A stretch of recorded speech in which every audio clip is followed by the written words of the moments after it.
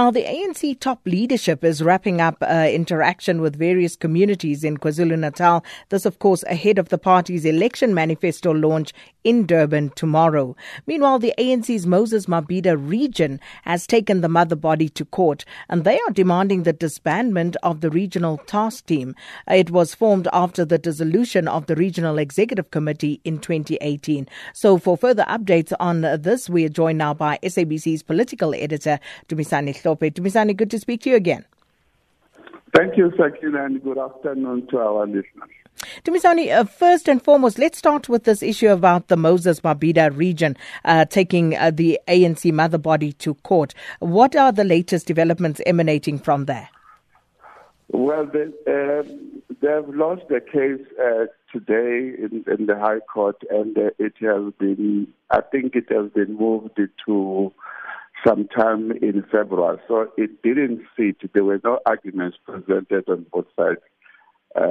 So looks like we'll have to wait until February when it is formally argued.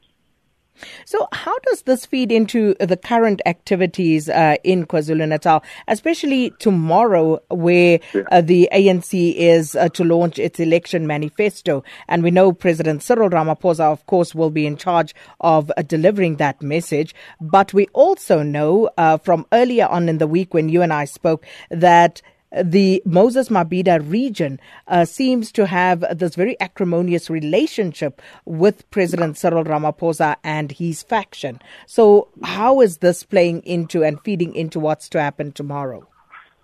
It doesn't look like it's going to be a major issue. Since this mobilization by the top leadership of the ANC started, the Moses Mabhida region hasn't been very active in that regard. And in fact, as yesterday, President Ramaphosa actually went to that area and he had a series of community engagements. It doesn't seem, though, that anything had been planned either to sabotage the mobilization.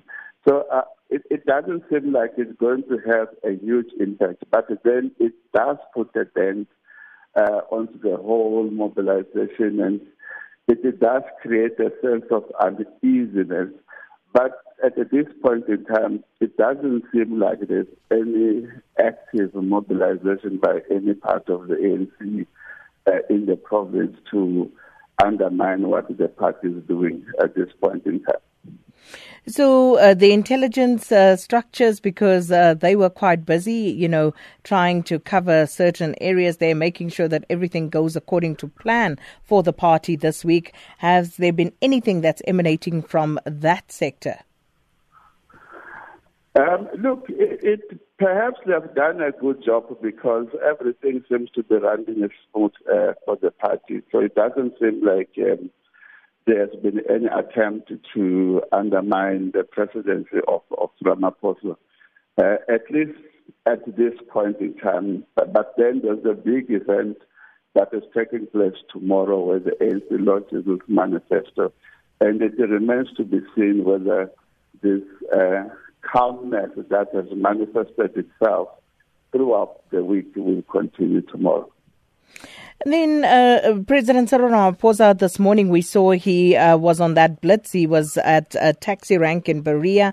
And what were the people saying after that particular visit? Well, they are saying the usual stuff. People, when you speak to people at these events, they raise what has been the major issue in this country, which is jobs in the main, issues of unemployment. And the young people in particular, they are still calling for free education, which is a rallying point that they have been making in the last few years.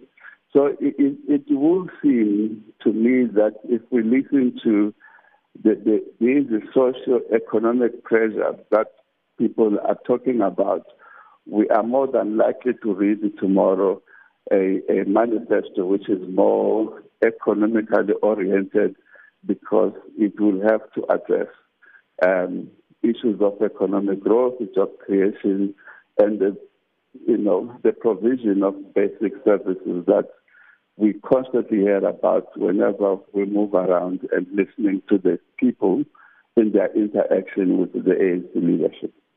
So given all the mobilization efforts this week, Dumisani, how would you analyze this build-up to tomorrow's manifesto launch? Look, if you look at the sum totality of the mobilization, I think tomorrow's manifesto is very likely to address issues of economic growth more than anything else.